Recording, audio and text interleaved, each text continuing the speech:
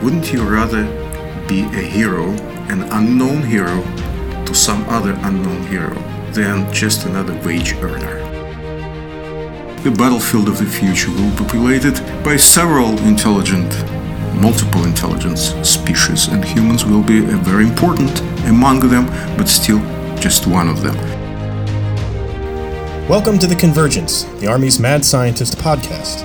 I'm Matt Sandisbert of the Combat Capabilities Development Command's Armament Center within the Army Futures Command, and I'm joined by Luke Shabro, Deputy Director of Mad Scientist. Mad Scientist is a U.S. Army initiative that continually explores the future of warfare, challenges assumptions, and collaborates with academia, industry, and government. You can connect with us through Twitter at ArmyMadSci, or subscribe to the blog, the Mad Scientist Laboratory, at madsciblog.tradoc.army.mil. On today's episode, we'll be talking to Dr. Alexander Kott, Chief Scientist of the Army Research Lab. Dr. Kott will be talking to us about the Internet of Battlefield Things and modernizing the Army. The views expressed in this podcast do not necessarily reflect those of the Department of Defense, Department of the Army, Army Futures Command, or Training and Doctrine Command. Let's get started. Thank you for having me. You know, you've had obviously a lot of experience, and we've had you as a mad scientist for several years now. But can you tell our audience just a little bit about how did you get into science and research, and specifically with the military? So if you could just tell us a little bit about how you came to be the chief scientist of ARL. Yeah, chief scientist and a mad scientist. Yeah, sure. So, my story is perhaps not the most common story for a chief scientist of a major research organization of the United States military. I was born and raised in the evil empire, otherwise known as the Soviet Union, and I came to this country as a refugee in the fall of 1980, right before the elections that brought President Reagan to power. And I started as an engineer at a manufacturing company. Then I got bitten by the bug called artificial intelligence.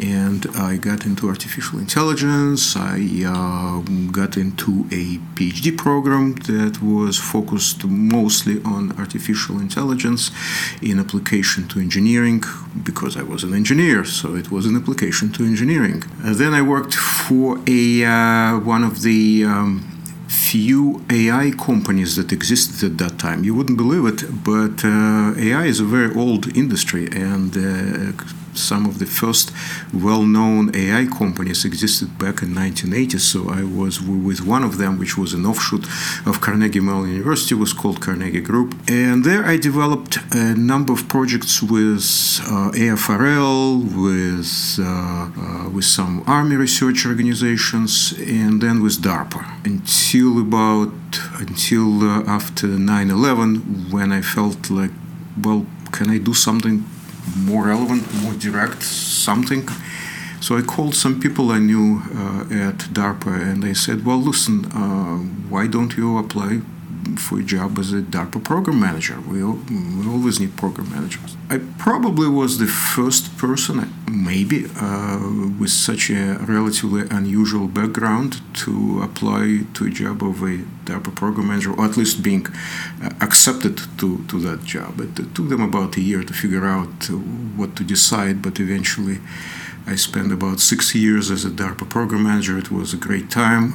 Much of my work revolved around command and control, regarding machine-assisted decision-making, artificial intelligence, things like this. And then I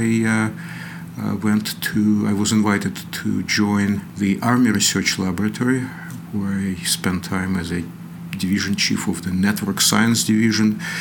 Some of my work had to do with use of machine intelligence in application to cyber defense of networks. And about 3 years ago, I was appointed the chief scientist of the Army Research Laboratory. So that's my story. Throughout all these years, apparently I was a latent mad scientist until you guys discovered me and I became an actual mad scientist. Well, I think there's clearly some convergence between when we declared you official mad scientist and then you became chief scientist of ARL. Obviously, there is a direct clear path. correlation. So I would highly recommend others to explore that path. I think your background is so interesting, and then when you talk about AI early on, we had Dr. Jaime Carbonell from CMU before. He was one of the co-owners of the company that oh wow I worked for, and talked about how the mathematics behind it was, the theories were there, and then, as of late, a lot of the technology is caught up, and the computing power and everything else in order to kind of make some of these theoretical designs start to happen. And I think your background in both artificial intelligence and command systems led you and your team. You did some incredible work with the Internet of Battlefield things. So can I just ask you as you talk about IOBT, how do you see the Army and really the larger DoD, how do we operate in that kind of congested space where there's just emitters and sensors and all these smart devices everywhere? You're absolutely right. The trends of the last several decades and probably several decades going forward are very much directed by these two major phenomena. One being everything becomes smart, everything becomes intelligent, everything acquires some degree of thinking abilities, and everything becomes connected. Everything somehow talks to something else. So these are the trends that have driven many things, and they will continue to drive many developments in technology and our life, in industry, and in warfare. So the battlefield is becoming saturated with various devices that can do some kind of computations and eventually some thinking or something that looks like thinking, and that they communicate. They can communicate. And when I'm talking about these devices, I'm not talking about just devices that we, the U.S. Army and our allies, own, that we bring to the battlefield. The battlefield, this in fact will be a very small fraction of the communicating and thinking devices on the battlefield. There's a much broader universe of devices out there. Well, first of all, the devices of our opponents. There's no reason why we shouldn't be using the devices of our opponents in order to communicate, in order to obtain information, in order to do whatever needs to be done on the battlefield. Then, of course, there is an even larger, much larger universe of civilian devices. And assuming that laws of armed conflict allow us to do so, and assuming that the government, for example, of the host country where we're operating gives us the right to do so, we certainly can use some of those devices in order to communicate, in order to obtain information, collect information, in order even to produce certain effects, to create deception on the battlefield, which is foundation of all warfare, and so on. So all this is the universe of the Internet of Battlefield things. That's why I believe I was the one who actually coined that term, the Internet of Battlefield things, or Internet of Battle things. I think so. We've been giving you credit for it anyway. Okay, please give me credit. Put it down somewhere, please. And so I inserted that word battle things or battlefield for a reason, because this is a network which is very different from any other kind of Internet of Things. It operates in a highly adversarial environment. It is there to defend itself from being killed, and it is, frankly, out there to deliver decisive effects at the enemy networks. It is unusual in that it is a network that we don't necessarily control directly. We don't necessarily own it. I always say we really never own our network. We co-own our network with some other people that we don't necessarily want to co-own it with, but we have to. So the point is, there's a complexity of a network which defies imagination and which is way beyond anything that we know today how to design and control and manage and understand and even visualize somehow. We will need a whole new engineering a whole new science about how to deal with this kind of complexity. Now, complexity also can be very good. Complexity is a great place in which we can hide. And hiding on a battlefield is a good thing.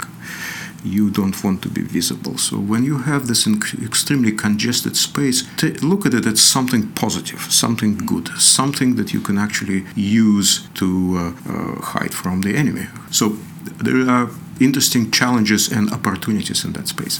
If IOBT continues to expand, we're not really going to be on battlefields as such in the future, or at least we don't think we're going to be more in battle cities or dense urban areas. So I was going to ask you, and you actually ended your answer with the exact question, what are the challenges and opportunities the Army or the military will have in dense urban environments? The point is, it is a combat multiplier, a massive combat multiplier, and perhaps a major domain of warfare in its own right.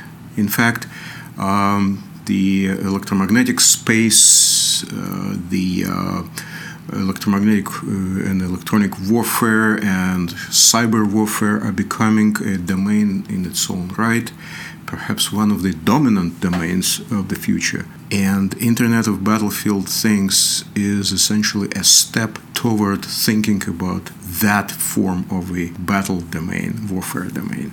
So ARL is a huge component of what Futures Command's doing, trying to modernize the force and advance us in the future fight to MDO. What are your biggest priorities to make that happen? What are the biggest roadblocks to that?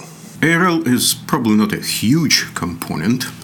It is probably important and hopefully hugely important component of the Army Futures Command. Our mission is to look at technologies and technological opportunities of the future, looking at mid to long term, let's say 20 years from now. And 20 years from now is a long time, and a lot of things can change. So we have to be selective about where we put our research dollars, recognizing that certain things that are very important today may not be important 20 years from now. And things that are not perceived as important today may be extremely important, crucial 20 years from now. So that's a difficult balance. And so we have to look at long-term trends. Perhaps the most important long trend of all is artificial intelligence. You know, if I lived in the 14th century, somebody asked me, what's the future of warfare? I would say gunpowder, gunpowder, gunpowder. And everybody would say, well, it's really not that important yet. Yes, I've seen a few of these things, those metal tubes that you put some stinky stuff into and it fires some pieces of stone. Is it really that important? And I would say, well, it will become much bigger. It will be everywhere. And hopefully I would be right. Today, if somebody asks me a question like this, I would venture to say it will be AI, AI, AI. And people would say, well, yes, but there's so many limitations and it really doesn't do very much yet. I say, yeah, this is just the beginning. It will be more and more out there. So one of our major so-called essential research programs, one of our flagship programs, of which we have about 10, is about AI and machine learning, particularly AI for maneuver and mobility on a battlefield. We decided to focus particularly on maneuver and mobility because it's so important for the future combat vehicles.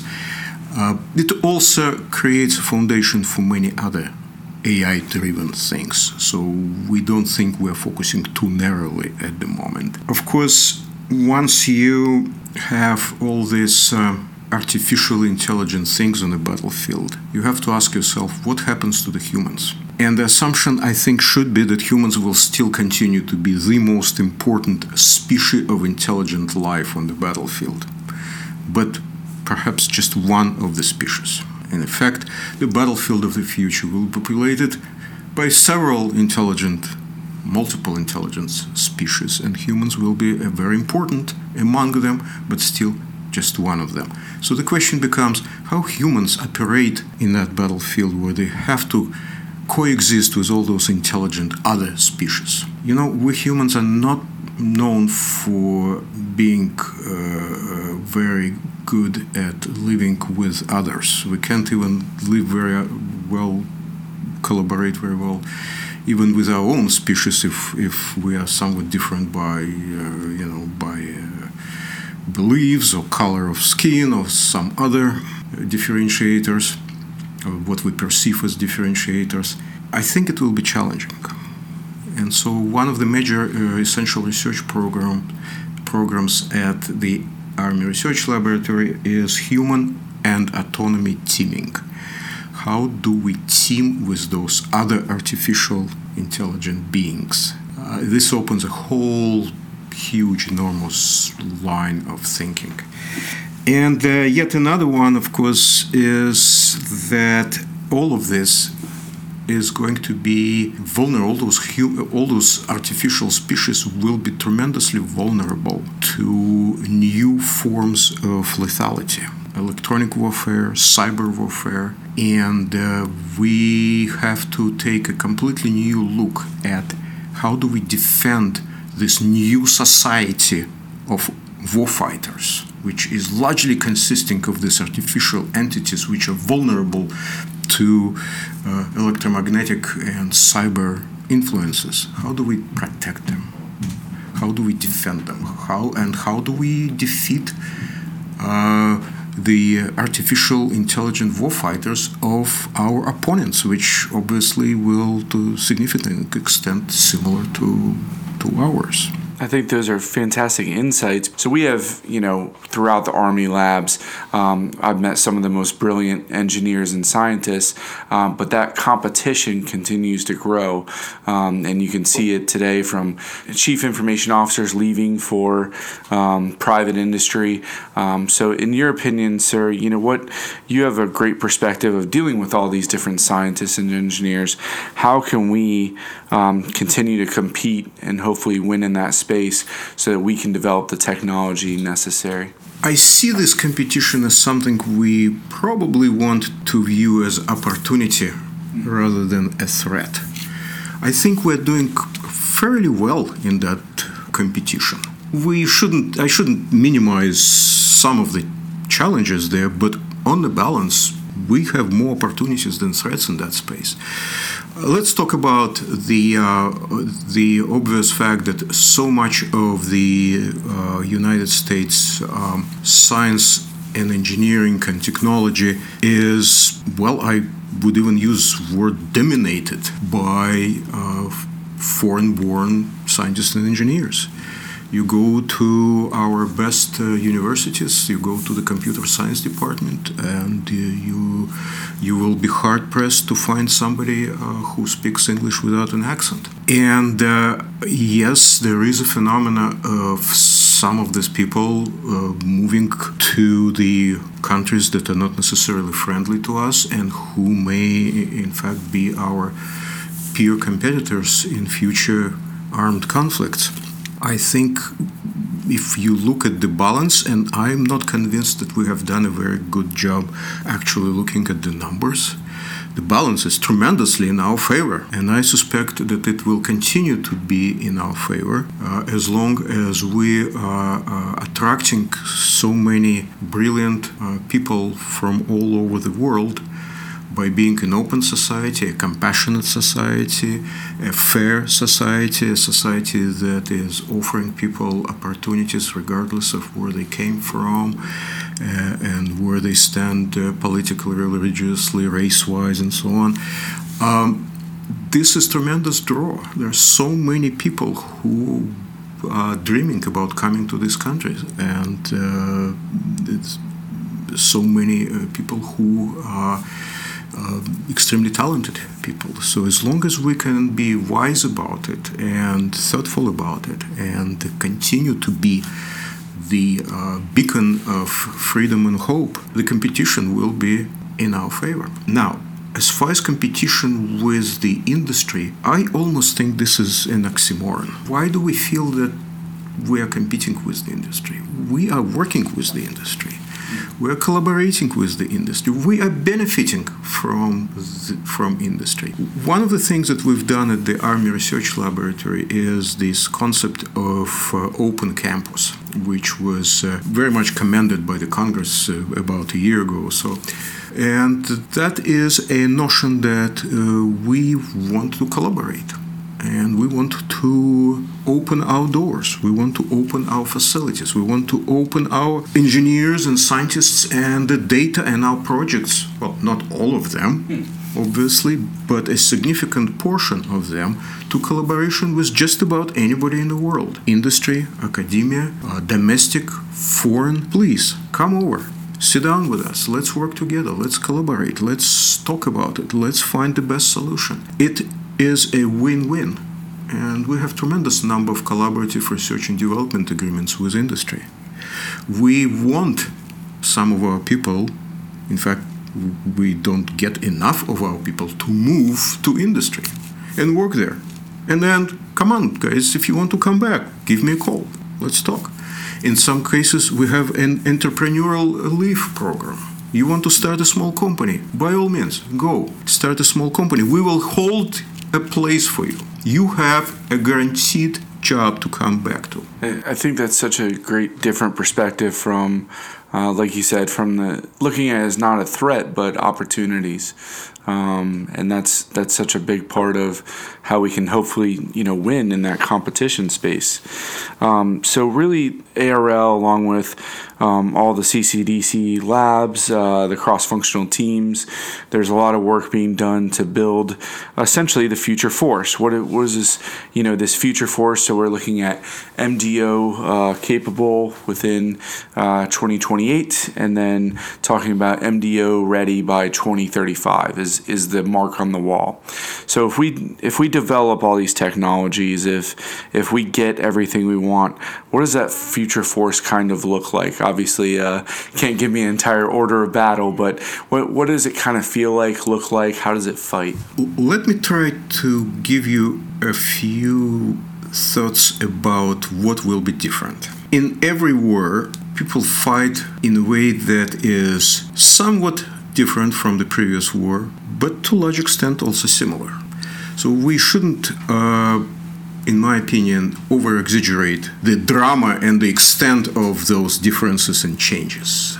It will be different, but it will not be dramatically different. One thing that will certainly happen is what I already mentioned, and that is enormous proliferation of artificially intelligent warfighters of all kinds. Sensors, data collectors, scouts, trigger pullers, and tanks, and missiles, and so on and so on. They will constitute a dramatically higher fraction of our overall force. And this is entirely consistent with historical tendencies. You look at the middle of, say, 19th century, and the dominant things on the battlefield were humans. Humans with muskets and rifles and so on. And horses. A few decades forward, and horses are almost gone. And humans are surrounded by so many more things. I think that trend will continue. Humans will continue to be very important in warfare, of course, but they will continue to constitute a diminishing component of the overall force. Where do we hide those humans? How do we protect those humans in that highly lethal environment? So I think there will be a very different attitude towards how we employ the human warfighters and how much attention will be paid to protecting them. So a lot of those artificial warriors will be dedicated to protection of human warriors. So that may be one important component of what we will see. We will also see increase in range. Every war has seen greater and greater ranges at which we could affect the adversary and at which adversary could affect us. Starting, let's say, Civil War, mid-19th century, we're talking about maybe 2,000 yards was approximately the limit at which you could possibly do any damage to the opponent. You move forward few decades. You're talking, late 1800s, early 1900s, and you're talking about an order of magnitude greater range.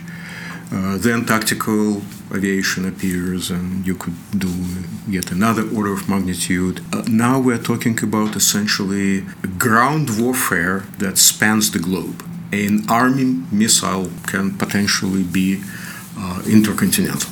An artillery piece could potentially span a large fraction of a globe.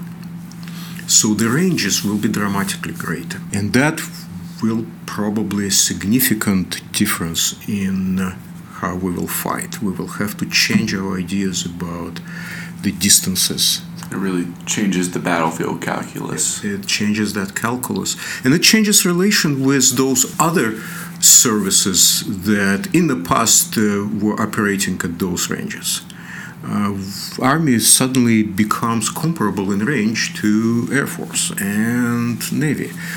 So suddenly the notion of multi-domain operations becomes justified on physical grounds. It is the same range. An ocean is no longer something that stops the army from operating. So this is another huge difference. So much more in warfare will start be driven by the degree of intelligence of our weapons and munitions as opposed to the sheer power of them. It will become perhaps less about how much kinetic energy we can pack into ammunition, for example, as opposed to how smart that munition is, how it can see the weak point at the enemy target, how it can collaborate with other friendly munitions to attack in collaboration with them, and so on. So the intelligence will become perhaps more important than just basic power of energetic materials. So you had talked earlier about competition, and we're in competition with certain countries that may not be friendly to us in the future. We're also in competition with those countries on our technological development, and one of those is AI, and that's a priority that you brought up. So how do we keep pace with those other countries? How do we maintain that competition? How do we win that competition with some other countries that may not hold the same ethics or moral values that we do? How do we still get to where we need to be if we have those restrictions on us? I think the history teaches us that those who fight immorally eventually lose. They may have some significant advantages for a period of time, but eventually they lose. Eventually, somehow, the immorality comes back to haunt them in various ways, in political, in social, but very often even in technological.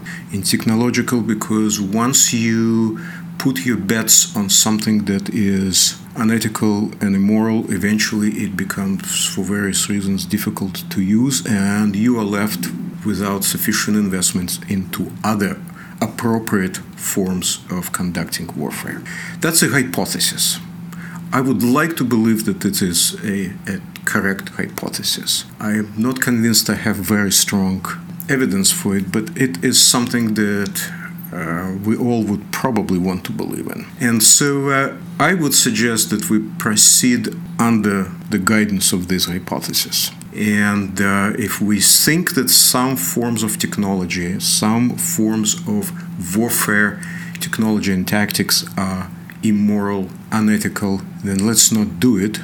Let's be aware of it. Let's not be naive about it. Let's be prepared to deal with it and defend ourselves as needed. But let's not follow that path because it's probably a wrong path and will not lead us to victory. You know, Dr. Kott, we've talked about your experience and where you're at today. So if you're talking now to the scientists and engineers of the future that are going to be graduating from these schools 10 years from now, 15 years from now, what do you say to them in terms of, why would they want to work with the DoD? Why do they want to be a part of this? Let me just first comment on this notion that we see some noticeable number of people objecting to high-tech companies working with military or for the purposes of defense or military as they see it. I think this is a phenomenon which has been around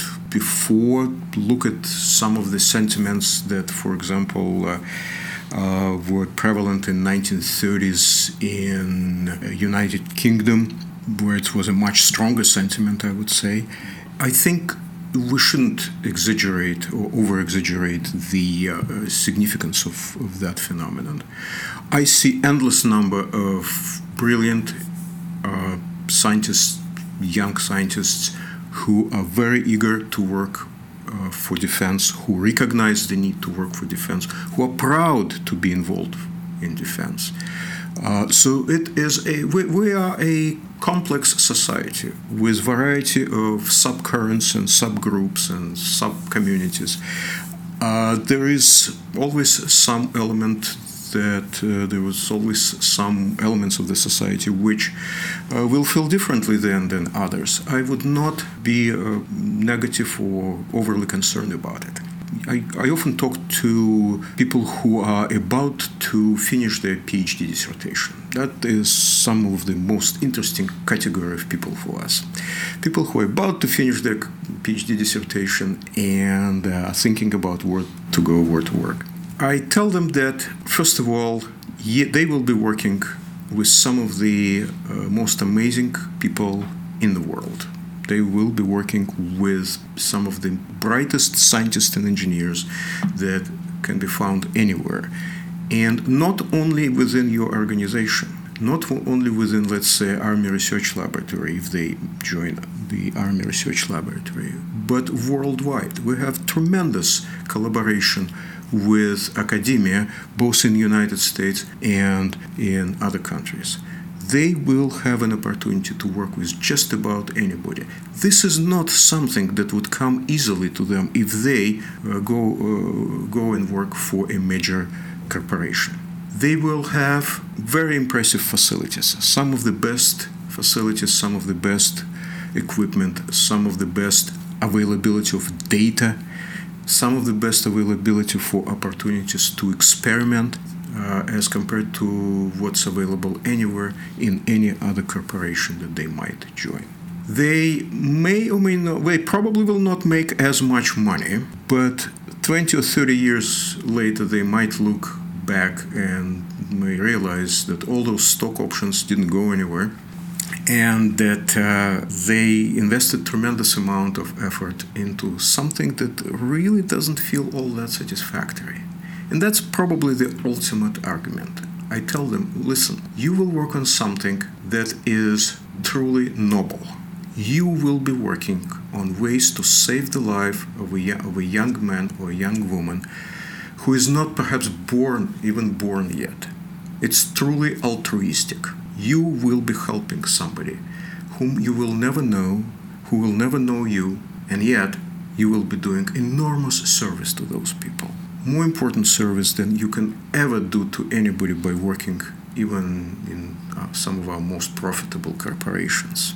So think about it. Wouldn't you rather be a hero, an unknown hero, to some other unknown hero than just another wage earner?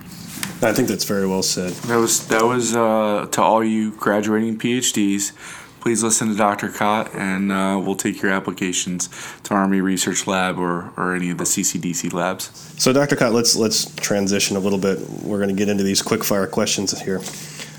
First, what technology or trend keeps you up at night? Very long-range intelligent fires will or may become a very serious threat to our homeland. Our homeland may no longer be as defensible as it used to be for centuries. What's something about you that most people don't know? And we learned a lot about you from the first question, and you gave us your background. So give us something new. What's something about you that most people don't know? I'm a scuba diver. This is my hobby. I love scuba diving. Tremendously enjoy being underwater and in a world of silence. Okay, I don't know how we're going to do this last question. I'm going to ask it. What is your favorite movie? And if that doesn't work, can you just name a movie that you've seen? We'll go from there. I rarely watch movies. I watch them only when I fly on on a plane. And I try to see something that is a classical cultural icon of this country. So I recently watched, first time in my life, Casablanca. I enjoyed the movie. I saw all the naivete of some of the portrayals there, and yet there was a sweetness and beauty in it that is very touching. And I also think it is not a bad illustration of the situation in which some of Americans find themselves when they go to foreign countries, even nowadays. Dr. Kott has proven that Matt and myself, where we've gone wrong is we spent too much time on movies and not enough time on science. This has been such a great conversation. I really appreciate all your insights. Is there anything else, any last thoughts you had for our audience out there? Look, it was a great conversation. There's so much more I could say. So, you know what? I'm on LinkedIn. Send me a message. All right, that's where you can follow Dr. Kott. He puts out a lot of great papers, things that we use all the time on Mad Scientists. So this has been a great conversation, and thank you very much, Dr. Kott. Thank you. Thanks for listening to The Convergence. We'd like to thank our guest, Dr. Alexander Kott, Chief Scientist of the Army Research Lab. You can connect with Mad Scientists through Twitter @ArmyMadSci. And don't forget to subscribe to our blog, The Mad Scientist Laboratory, at madsciblog.tradoc.army.mil. And be sure to subscribe to The Convergence wherever you get your podcasts.